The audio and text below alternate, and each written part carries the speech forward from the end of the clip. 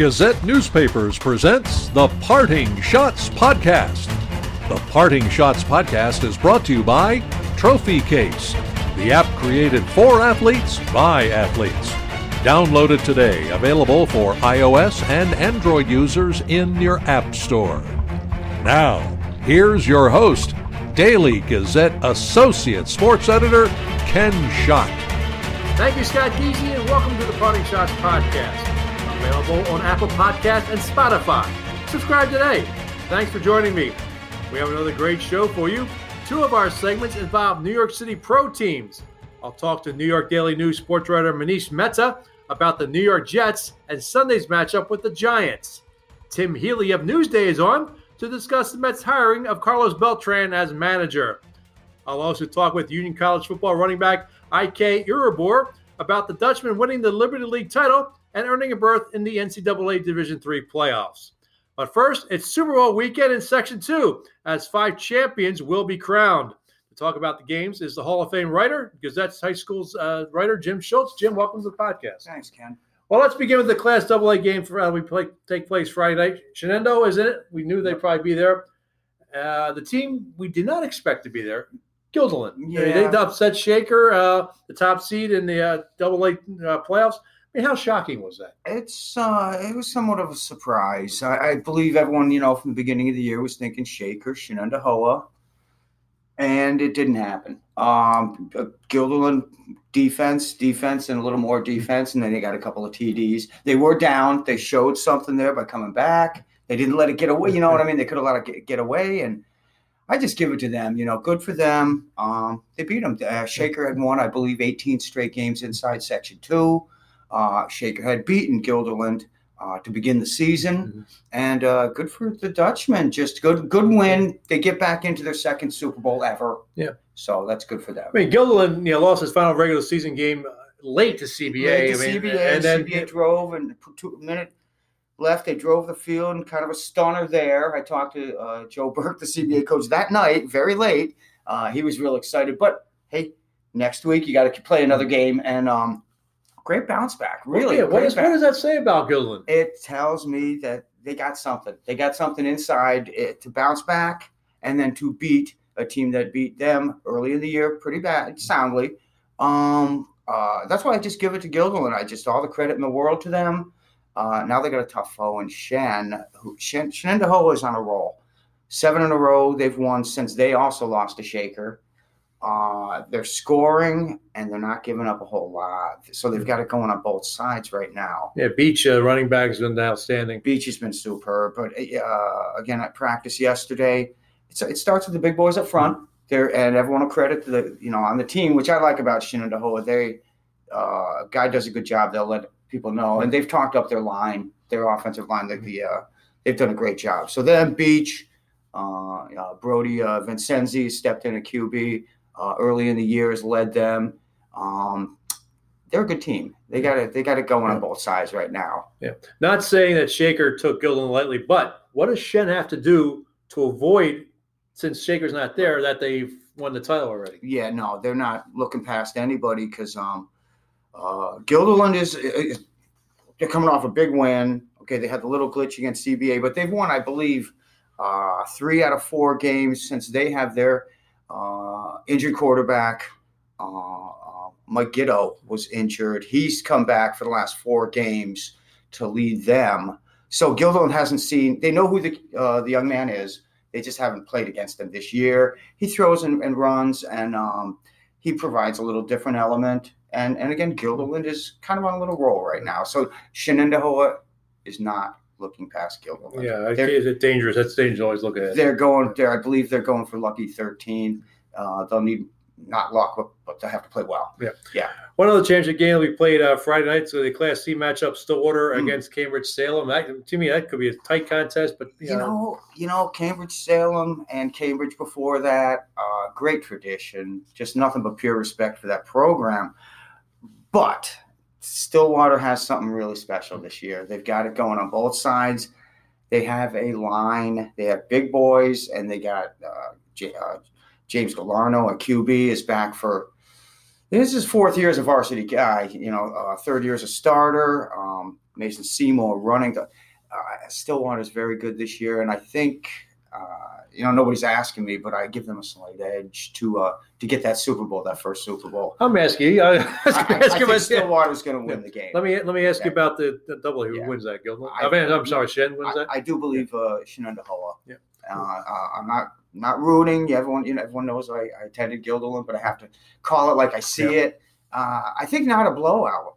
I think Guilderland's going to give them a heck of a game. I'm anticipating a fantastic Double-A championship. Yeah. There'll be 3 championship games on Saturday. Let's start with Class B, where Holy Trinity takes on Schuylerville. Both teams won on the road last week with Holy Trinity eliminating defending state champion Glens Falls, and Schuylerville beating Chaumont.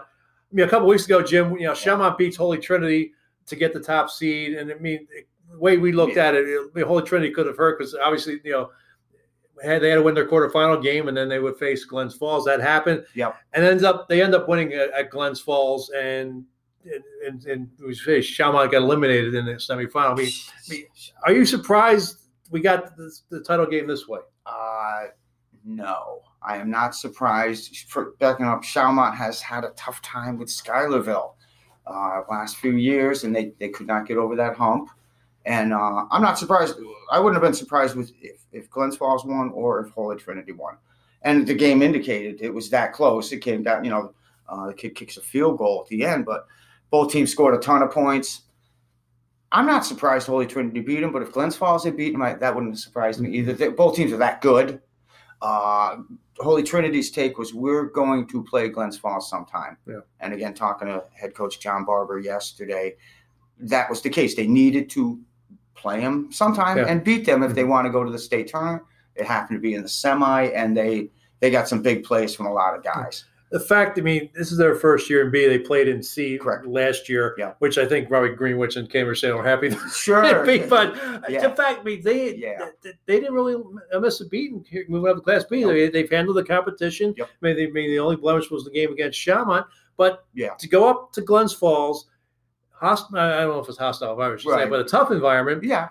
Defending state champions, and you beat them. Yeah. That to me is very impressive. It was super impressive. That showed something about Holy Trinity. They're very determined. They're still smarting from last year. They won the Class C title, 2017, and they got derailed last year in the playoffs. So and a lot of the key kids are back, and they're very hungry. It's their senior year, and they wanted to get it done. And some of the seniors stepped up big time. Joey Tortello and Noah Foster in particular.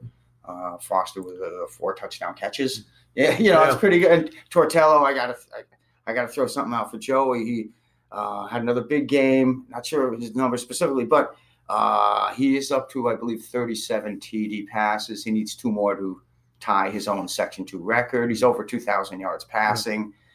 He just changed himself physically, and he's just playing fantastic football. What does Schuylerville have to do to stop them? Wow. Okay. I've thought of this a lot. I believe they're going to score. Okay. They're going to score. They have to play the greatest defensive game ever, because I think although Schuylerville is going to score, I don't think they can match Holy Trinity's offensive firepower. So I do believe Holy Trinity is going to win the game. What they have to do would play the perfect defensive game, get a few TDs. I just don't know if that's going to happen. Yeah. Now, before we move on, Schuylerville gets better every year. They're on a roll now. I believe they've won. They lost earlier to Glens Falls, and they haven't lost since. Mm-hmm. Throw it up. John Bowen, their coach. Great job every year. Not a lot of kids, and they get better and better. So I think they're gonna play tough. Mm-hmm. I just don't know how long they can hang in. Yeah. We shall see. Yeah. Well, Mike Kelly of Sports Center predicted last week it would be a Schuylerville Holy Trinity, and he's bragging about it somewhere. But we don't want to let his ego in the parting shot studio. Right. His head wouldn't fit there. We're kidding, Mike, of course. Class A final, Troy and Queensbury. You've seen Queensbury a couple of times. Do they have a chance against Troy? Oh, yeah. They're playing very well with what they do. They pack in the double wing offense, and Jason Rodriguez, their junior running back, boy, he's having a great year. So they block for him. They're just a good team, and they play tough. They're tough. They play good defense. Troy with Xavier Lee, super running back. Troy's tough. They're just it's gonna be, the physicalness of this game should be, if people like, hard hitting games, this one's gonna be that. Tough to call. I'm gonna lean on Queensbury a little bit. I just very, very impressed with them. So on the last couple of times when they beat Burnt Hills 2 times in 3 weeks, I like Queensbury. Okay. Yeah. And the D final Saturday, Warrensburg taking on Chatham. Just prediction. We don't cover them a lot. Don't know a lot pick about them. Pick a of course. I'm going to take Warrensburg. Of course. Like their helmets. Yeah, that's a good reason to pick it. There we go. All right. Well, on that note, Jim, thanks for talking some high school football. Yep, you got it. All right, that's Jim Schultz, the Gazette sports writer and the Hall of Famer. Coming up, I'll speak with New York Daily News sports writer Manish Mehta about the state of the New York Jets and their matchup with the Giants on Sunday. You're listening to the Parting Shots podcast, available on Apple Podcasts and Spotify. Hi, this is Hunter Moffett, founder and CEO of Trophy Case, the app created for athletes by athletes. Our app is a community connecting like-minded athletes, families, and sports affiliates for their specific needs. Positive form of social media designed for long-term success. We have a template for users to easily curate, track, record, and grow their statistics and social multimedia content in one digital profile. Create, connect, and promote your brand. Think Instagram for athletes. Notable Trophy Case team members include Ron Jaworski, former NFL quarterback and founder of Jaws Youth Playbook, who says, "Throughout my success in the sports world, I believe Trophy Case can bring value to many different levels of athletes and unrepresented sports. This platform will level the playing field for athletes at the beginning of their career with technology for generations to come. You can download the Trophy Case app at the Apple Store and Google Play. Send us your feedback. Trophy Case, the app created for athletes by athletes. Get it today."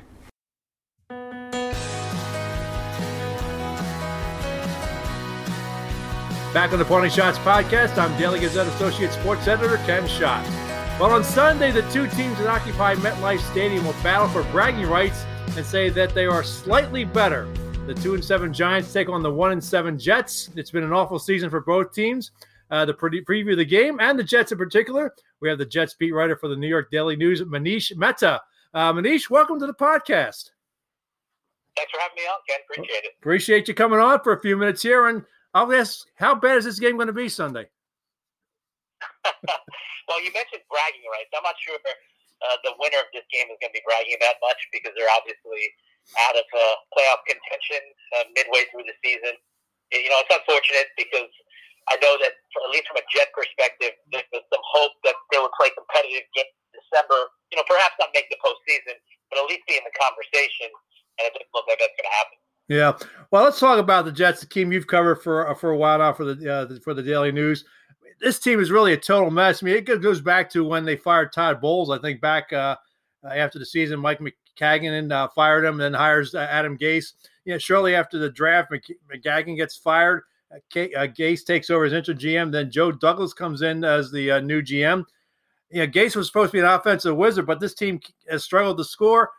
I mean, is Gase in trouble? Well, that's an interesting question. It's a question that Jet fans obviously want an answer to right now. But Christopher Johnson, the CEO, the acting owner, while Woody Johnson is in England, has a lot invested in Adam Gase. Hired him, but he also, as you mentioned, fired Mike McCagnon and then essentially allowed Adam Gase to elect his replacement, Joe Douglas. Now, Christopher Johnson had to sign off on that, but make no mistake about it, that was an Adam Gase decision, other than signing the check. So Christopher Johnson has a lot invested in this guy. You're right. This team is 1-7 statistically from an offensive standpoint.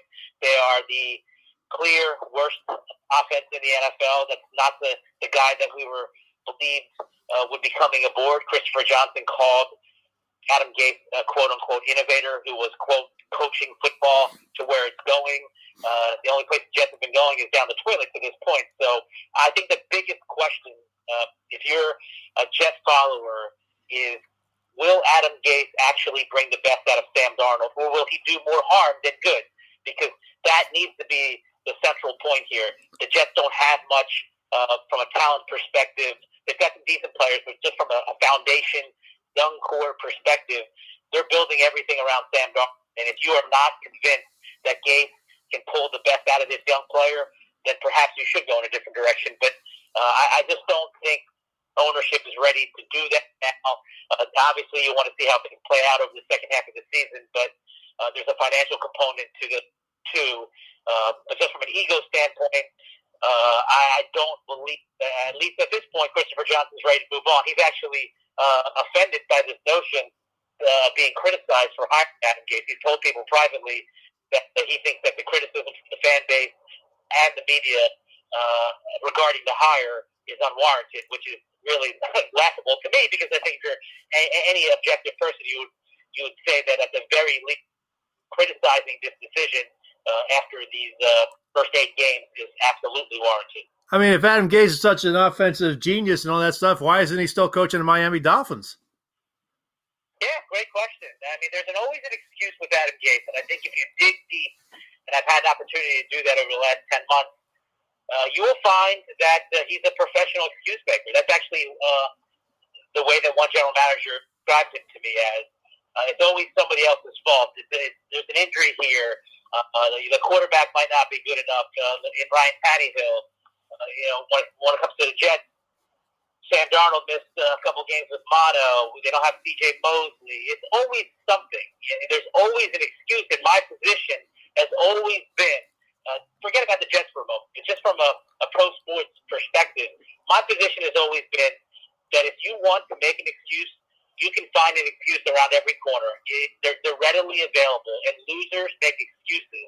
Winners adapt, they adjust, and they overcome. And I think if you look around the league this year at the quarterback position, there's been a litany of injuries, and you've seen second stringers, third stringers, not only have their team be competitive, but win games. Whether it was Jacksonville, Gardner Minshew, or Kyle Allen, who was by and large a practice squad player for Carolina last year, or Mason Rudolph, or their third string quarterback that Pittsburgh had, and even Denver last week. They had a third string quarterback win a football game. So the idea that the Jets were non-competitive when Sam Darnold wasn't the quarterback is a clear indictment on Adam Gase. I don't see how you can look at it any other way. You can say that Luke Falk's not an NFL quarterback. That's all well and good. But how many people thought all these other quarterbacks on these other teams were any good? And somehow, their play callers, their offensive coordinators, their head coaches managed to win football games or at least be competitive. Adam Gase was non-competitive without Sam Darnold, and he's 1-4 with Sam Darnold. Something needs to change, and it needs to change quickly. And, of course, the whole Sam Darnold, I'm seeing ghosts against the New England Patriots, which it seems like Gase was more upset at ESPN for allowing that to go on the air than he is with Darnold actually saying that. So it just tells you that's another – seems like another excuse that he's making. Absolutely.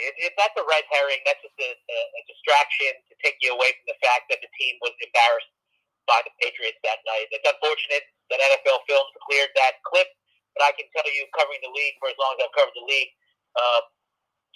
quarterbacks use that phrase, seeing ghosts, all the time. I mean, that's a common phrase. Unfortunately, for Darnold, he got caught on tape and he got put on national TV.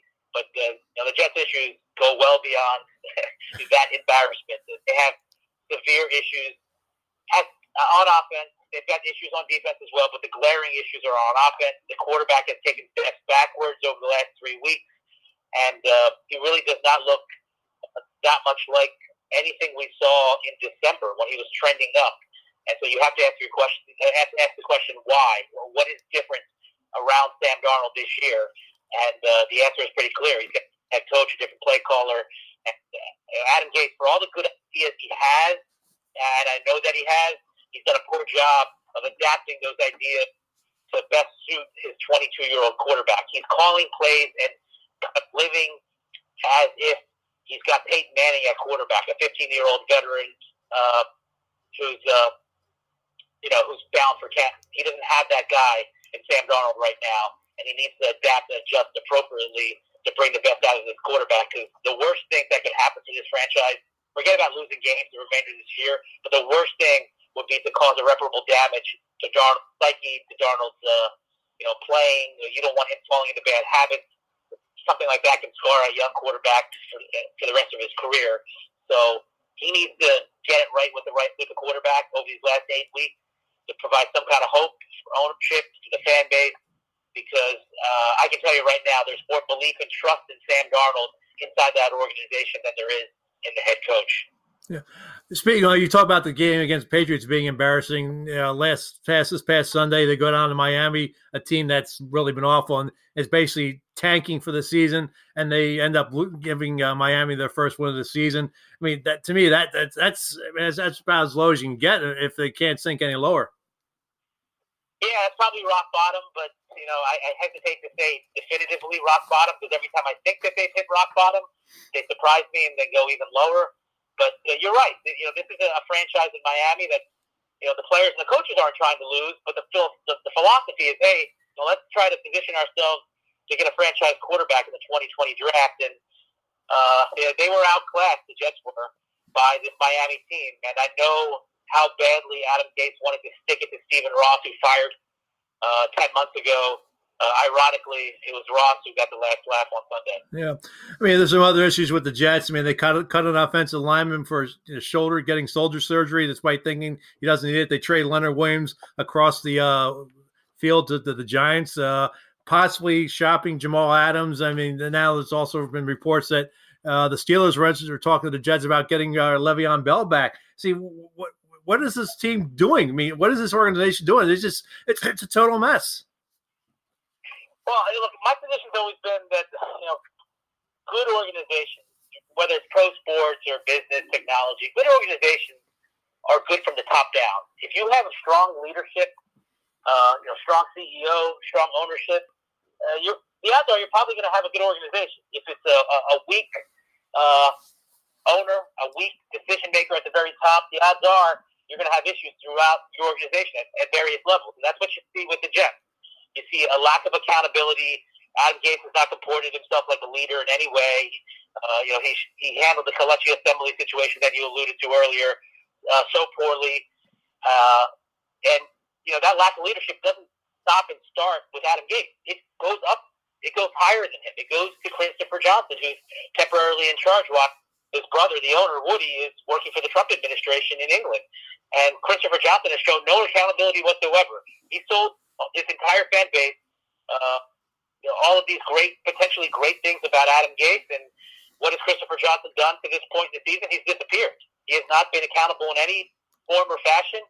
And that, to me, is poor leadership. That's also poor public relations. Their public relations strategy has been laughable, to be perfectly honest with you. I don't think they quite understand that when things aren't going well on the field, you don't exacerbate the situation by having really a poor PR strategy. And that Kelechi Assembly situation, again, that's another example of poor PR strategy. They released no statement while all of that was going on. However, they had a PR official disparage the player who's still a member of the Jets through back channels. I mean, that is just the epitome of poor public relations, and that's just another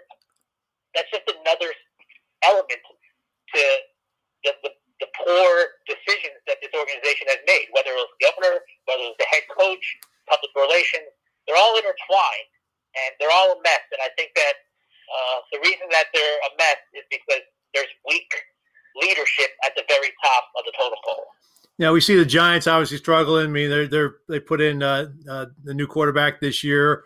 But how do you see this game coming up Sunday? I mean, do you see the Giants winning because even though they're just as bad, at least they seem to have some organization as opposed to the Jets? Well, the Giants have been competitive, and we saw that on Monday night. And they played, I would say, about 29 minutes of good football. Those first 29 minutes, they kind of fell apart in the last minute of the first half. And then, obviously, they fell apart in the second half. But at least they've been competitive. And I don't know who's going to win. When you're talking about a game in which the two teams are combined 3-14, 7 losses apiece, I think you could obviously go either way. I don't know how it's going to unfold. What I do know that is if one of these teams gets blown out, if it's non-competitive, then that losing coach, that losing organization is going to have a lot to answer for. Do you and your colleague Pat Leonard have a bet on this game? I don't know. I haven't talked to Pat yet. I'll talk to him throughout the week. But, I do know this. I'm no longer picking the Jets to win any games the remainder of the season. And I know I'm going to be wrong, of course, because I do think they have a really good chance to win games against the Redskins and Cincinnati. That's still on their schedule. They also have Miami at home, so maybe they get a little revenge there. So I'm not going to be right, but I picked the Jets one too many times in the first half of the season. Seeing is believing for me. Until they start winning games, I'm going to kind of steer clear from predicting any kind of victory on there. Manish, where can people find you on social media? I'm on Twitter, first initial last name, so it's MMEHTA, and then NYDN, which stands for New York Daily News, obviously. And I'm sure you can find me. It's not that difficult. Okay, I'm gonna follow you. I do read your tweets. I do read your stories. We get your stories via the Tribune news service on our wire. So I do ever get the chance to read your stories, and you do a good job. And I appreciate you coming on to talk about the Jets. And let's do it again sometime down the road. Thanks, Ken. All right, appreciate it. That's say. And to say hi to Pat for me when we get a chance. I will. Are you from Philly? Yeah, we are. Pat and I are graduates of the same high school, a few years apart though. Nice.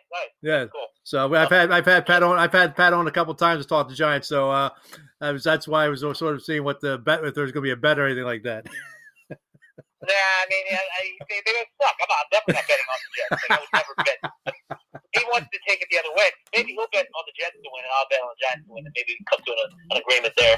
That'd be intriguing. That'd be an interesting situation. Well, Manish, appreciate you coming on. We'll talk soon.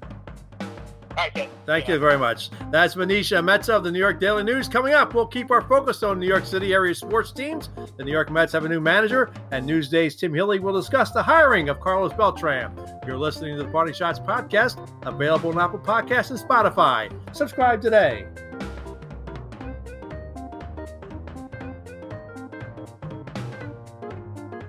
Hey, pro football fans. It's time again to match wits with other pro football fans and win a prize by playing the Daily Gazette's You Pick'em football game, sponsored by River Sportsbook. To play, go to dailygazette.com/football and make your picks before the first game kicks off each week. If you have the most weekly points, you earn a $100 gift card to ShopRite. Play every week and you can win the grand prize of $1,000. Play the Daily Gazette's You Pick'em football game, sponsored by River Sportsbook, at dailygazette.com/football.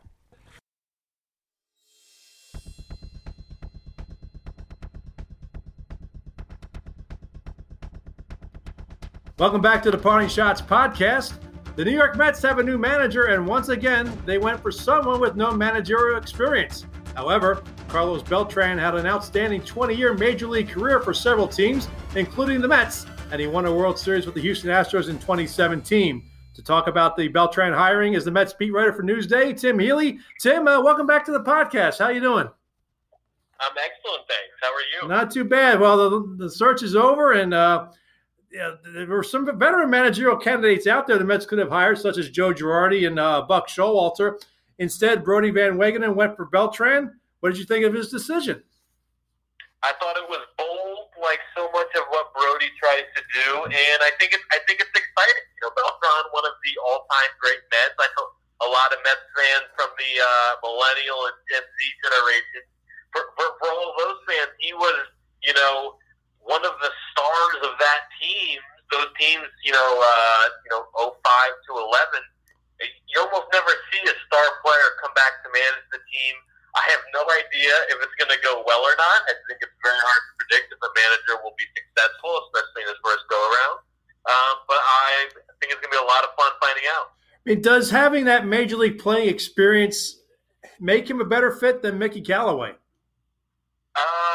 That's a good question. I don't think playing alone or having a very successful career will necessarily make you a better manager. But it does lend itself to commanding respect in the clubhouse, getting people to listen to you, things along those lines. And I think there's a lot to be said, too, of the bilingual and multicultural dynamic there.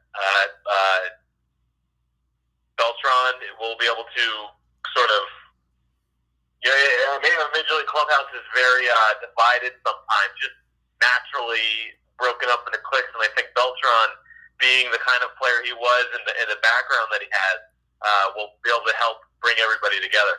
And the fact that he just, he's only 2 years removed from playing Major League Baseball. A lot of these players probably, growing up, watched him and play. So, they have to be in awe. It's like, oh my gosh, one of our idols is going to be managing me. I'm going to play hard for him. Yeah, that's another aspect of it too. He's only 2 years removed from winning a World Series, actually, with the Astros. So that's a quicker than normal turnaround than we usually see from player to manager. But it's going to be part of it could be another asset for Beltran in terms of relating to players these days and applying analytics or information, as he likes to call it, to game planning and other decisions. Well, the one thing in your story that we ran Tuesday in the Gazette, which we get through the Tribune News Service, the one quote that's really stood out for me from Beltran was, "Your GM has to be your best friend," literally. The way lineups and other decisions have been presented to me is going to be a collaboration. They're going to give me all this information. They're going to make me make the decisions, which I appreciate.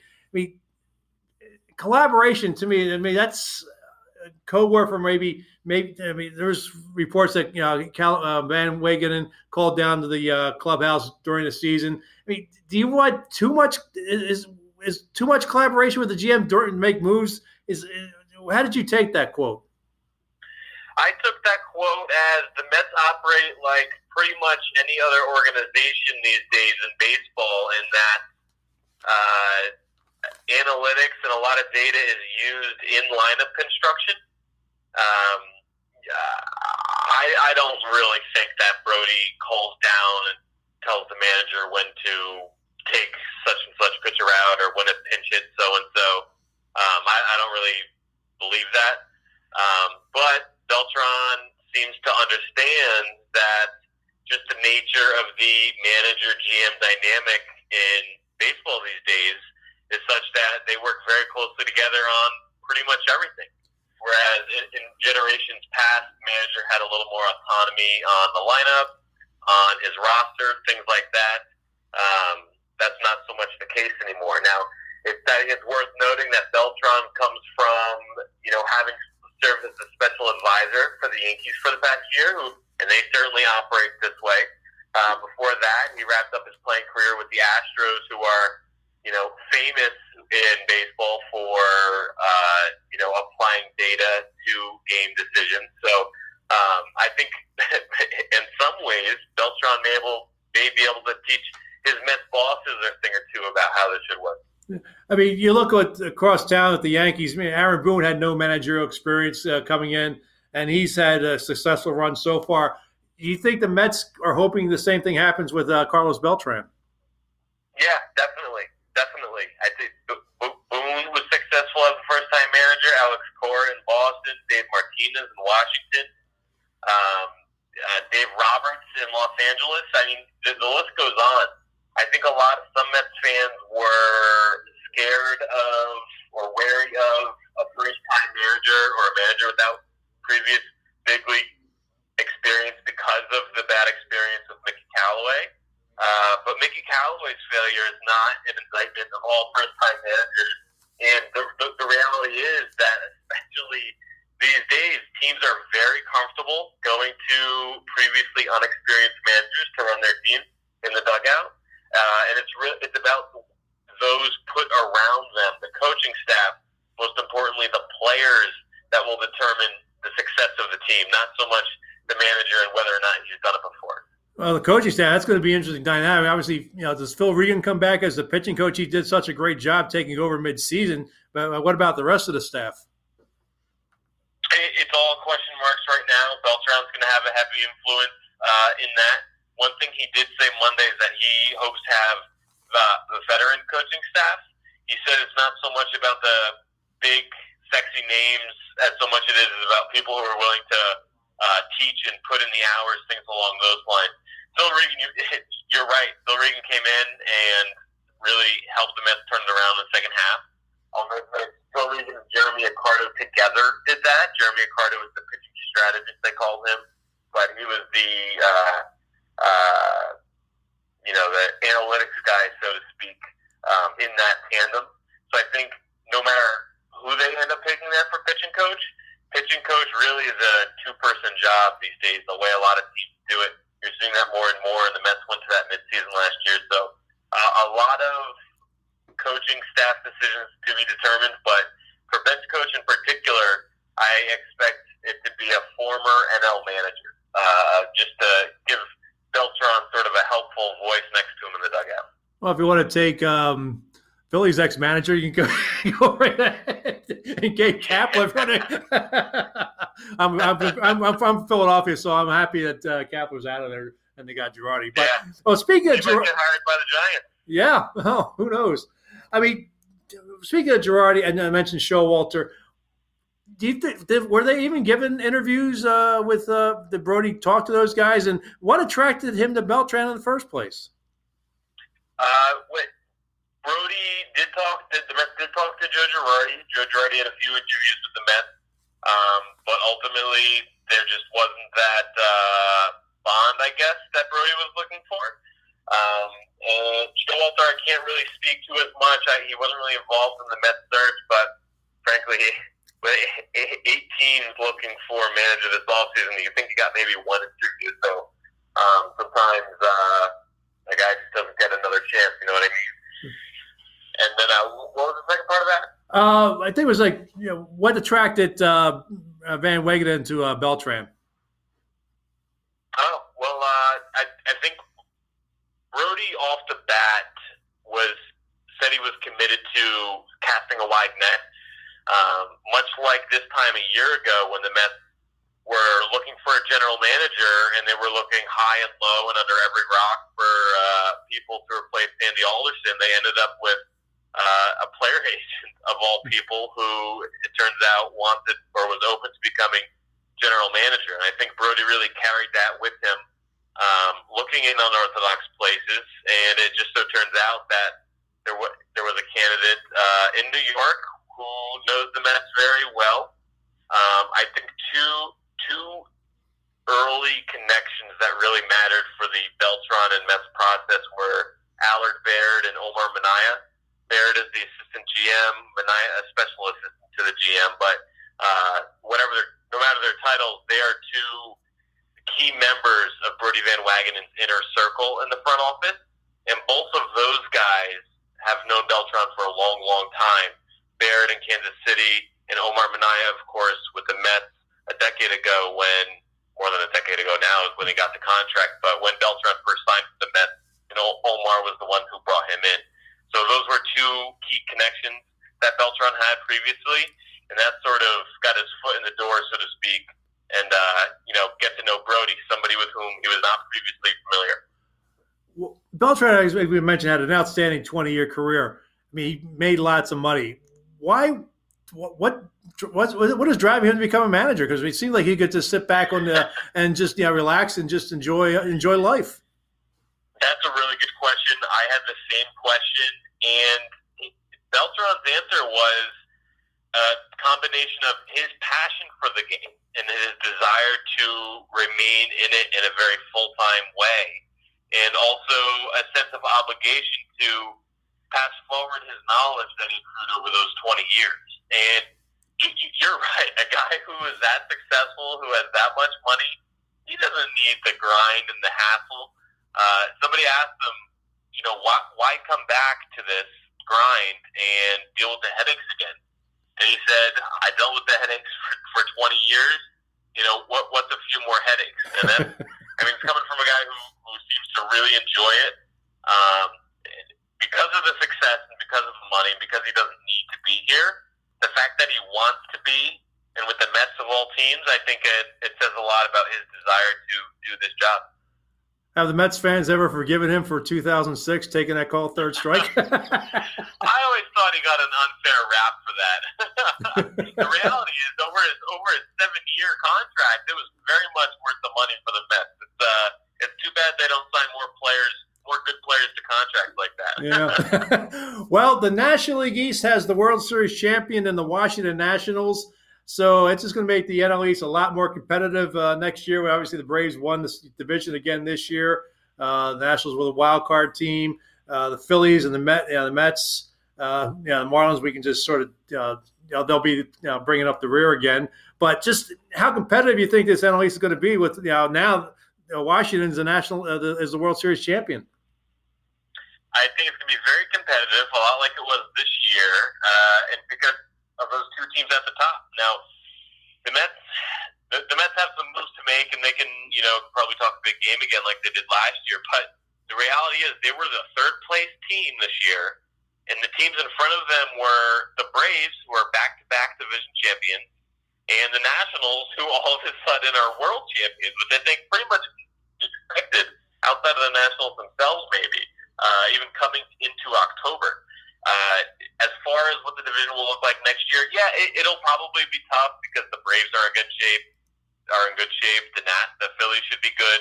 The Nationals, you can't discount them because they just won, but they are potentially losing Anthony Rendon and or Steven Strasburg, two huge pieces who are free agents now. So we'll have to see how the cookie crumbles there, and who knows, maybe some of those guys stay in the division elsewhere or even with the Nationals.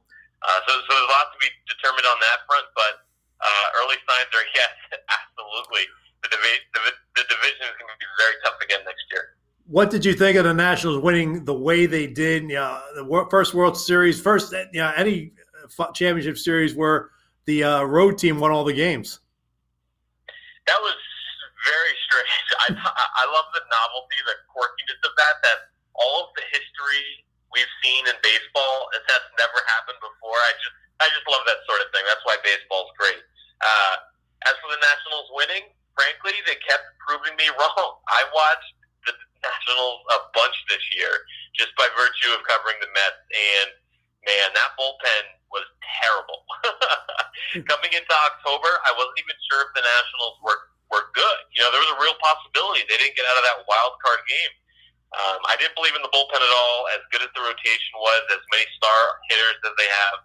I didn't think they had enough to get it done, and they proved me wrong repeatedly, sometimes in creative ways, like when they used Corbin out of the bullpen those times.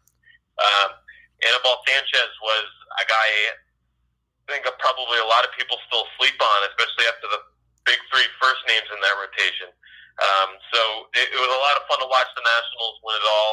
I'll be curious to see how they, try to piece the bullpen together again and replace some of their guys who might be leaving. Yeah, and I think the Astros are going to regret keeping Garrett Cole in the bullpen in Game 7 when they could have used him to protect the lead they had. And I think that was the big mistake A.J. Hinch made in Game 7. Yeah, that was a curious move. Usually when a guy's available like that, an all-hands-on-deck situation, he had a few days rest, you'd think you'd get in for an inning or two, and then it just didn't happen, and it sort of got away from them. That was up there with Dave Roberts. I guess the flip side is Dave Roberts in the division series choosing to use Clayton Kershaw when he was available, and then that not working out either. So maybe you're damned if you do, damned if you don't.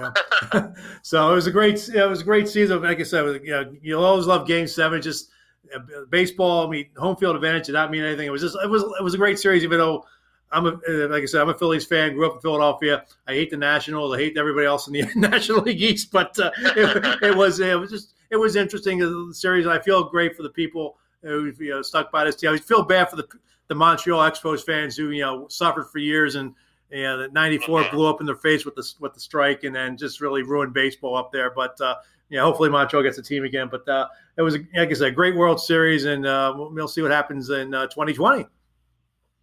Terrific World Series, and spring training is right around the corner. It'll be here before we know it. Yeah, but of course, free agency is starting right now, so it's going to be a lot of interesting signings. And as you said, Rendon and Strasburg are probably at the head of the list. So it'll be a lot of fun stuff coming up this hot stove season.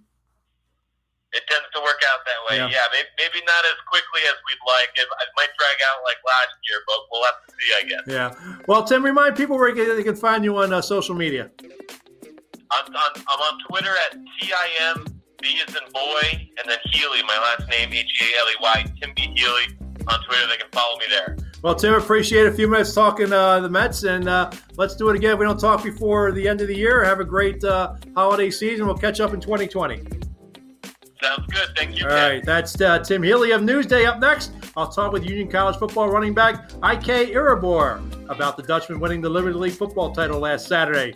You're listening to the Parting Shots podcast, available on Apple Podcasts and Spotify. The Parting Shots podcast is brought to you by Trophy Case, the app created for athletes by athletes. Download it today. Available for iOS and Android in your app store.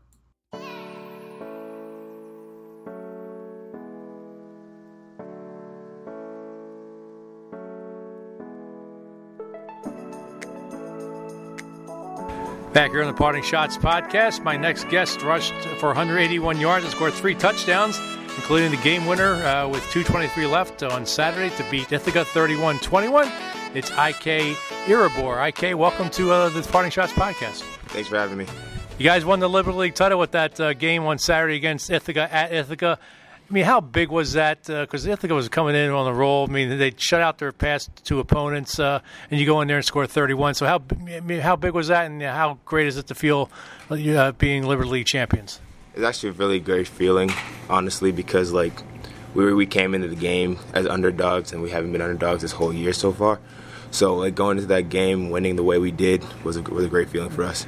Now, you guys, that completed a 2-game road trip. You guys went to Buffalo State, and there was a lot of concern going into that game that maybe you wanted to, the focus wasn't going to be there because you were obviously looking ahead to Ithaca.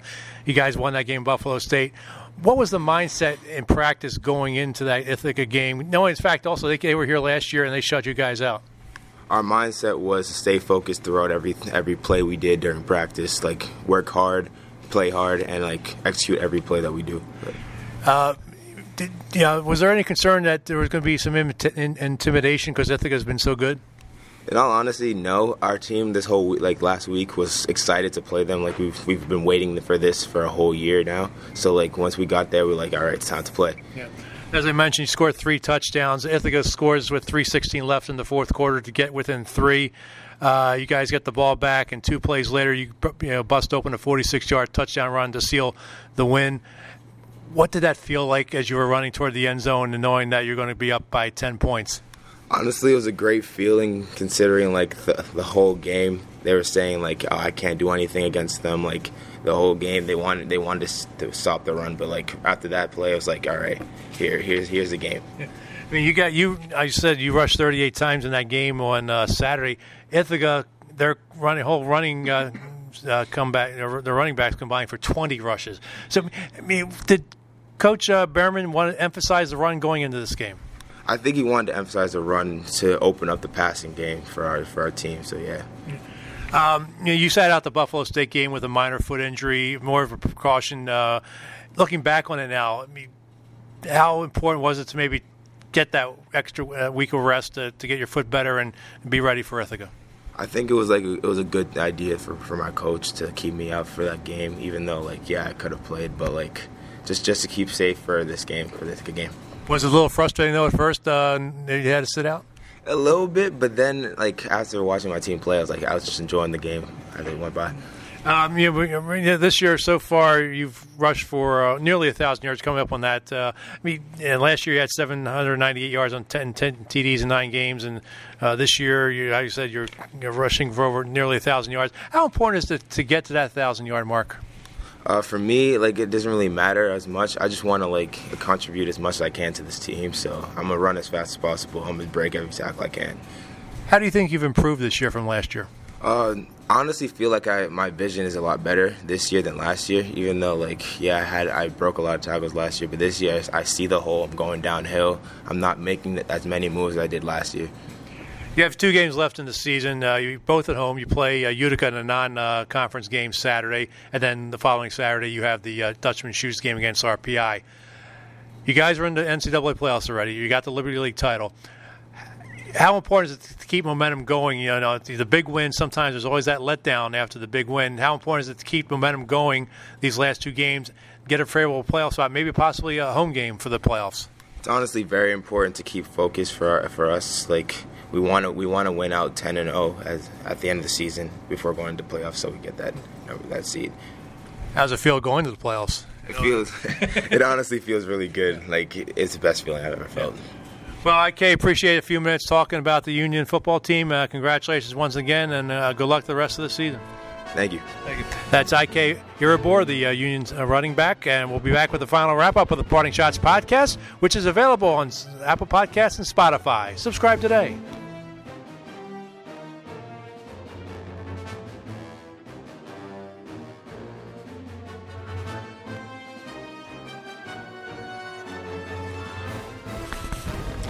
Hi, this is Daily Gazette News columnist Sarah Foss. Once again, I'll be going head-to-head with Daily Gazette Associate Sports Editor Ken Schott with my weekly NFL picks and defending my championship. Go to dailygazette.com/blogs and look for my picks on my Thinking It Through blog. You can find Ken's picks at dailygazette.com/sports.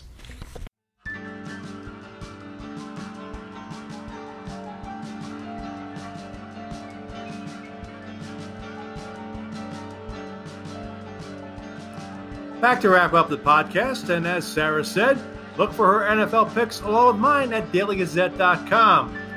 Well, my 4-game lead over Sarah has disappeared. Sarah went 12-2 in week 9, while I was 8-6. We are both at 88, 46-1. Can you say choke?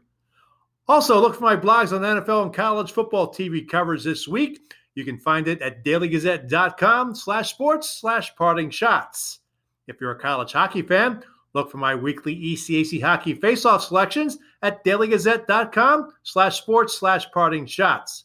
You can participate in the face-off selections by emailing your picks to me at shot, that's SCHOTT, at dailygazette.com.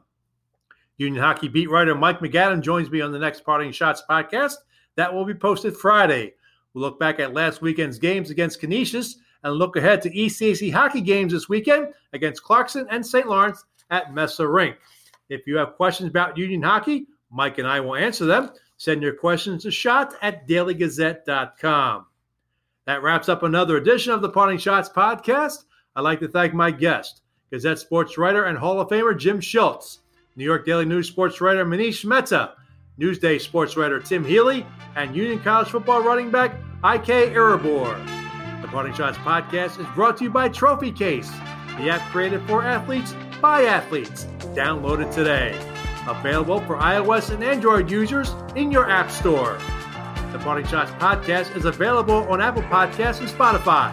Subscribe today. If you have questions or comments about the podcast, email them to me at shot@dailygazette.com. You can follow me on Twitter and Instagram at Slapshots. The views expressed on the Parting Shots podcast are not necessarily those of Gazette newspapers. The Parting Shots podcast is a production of Gazette newspapers. I'm Daily Gazette Associate Sports Editor Ken Schott. Thanks for listening, and I'll catch you next time. From the Parting Shots studio in Schenectady, New York, good day, good sports.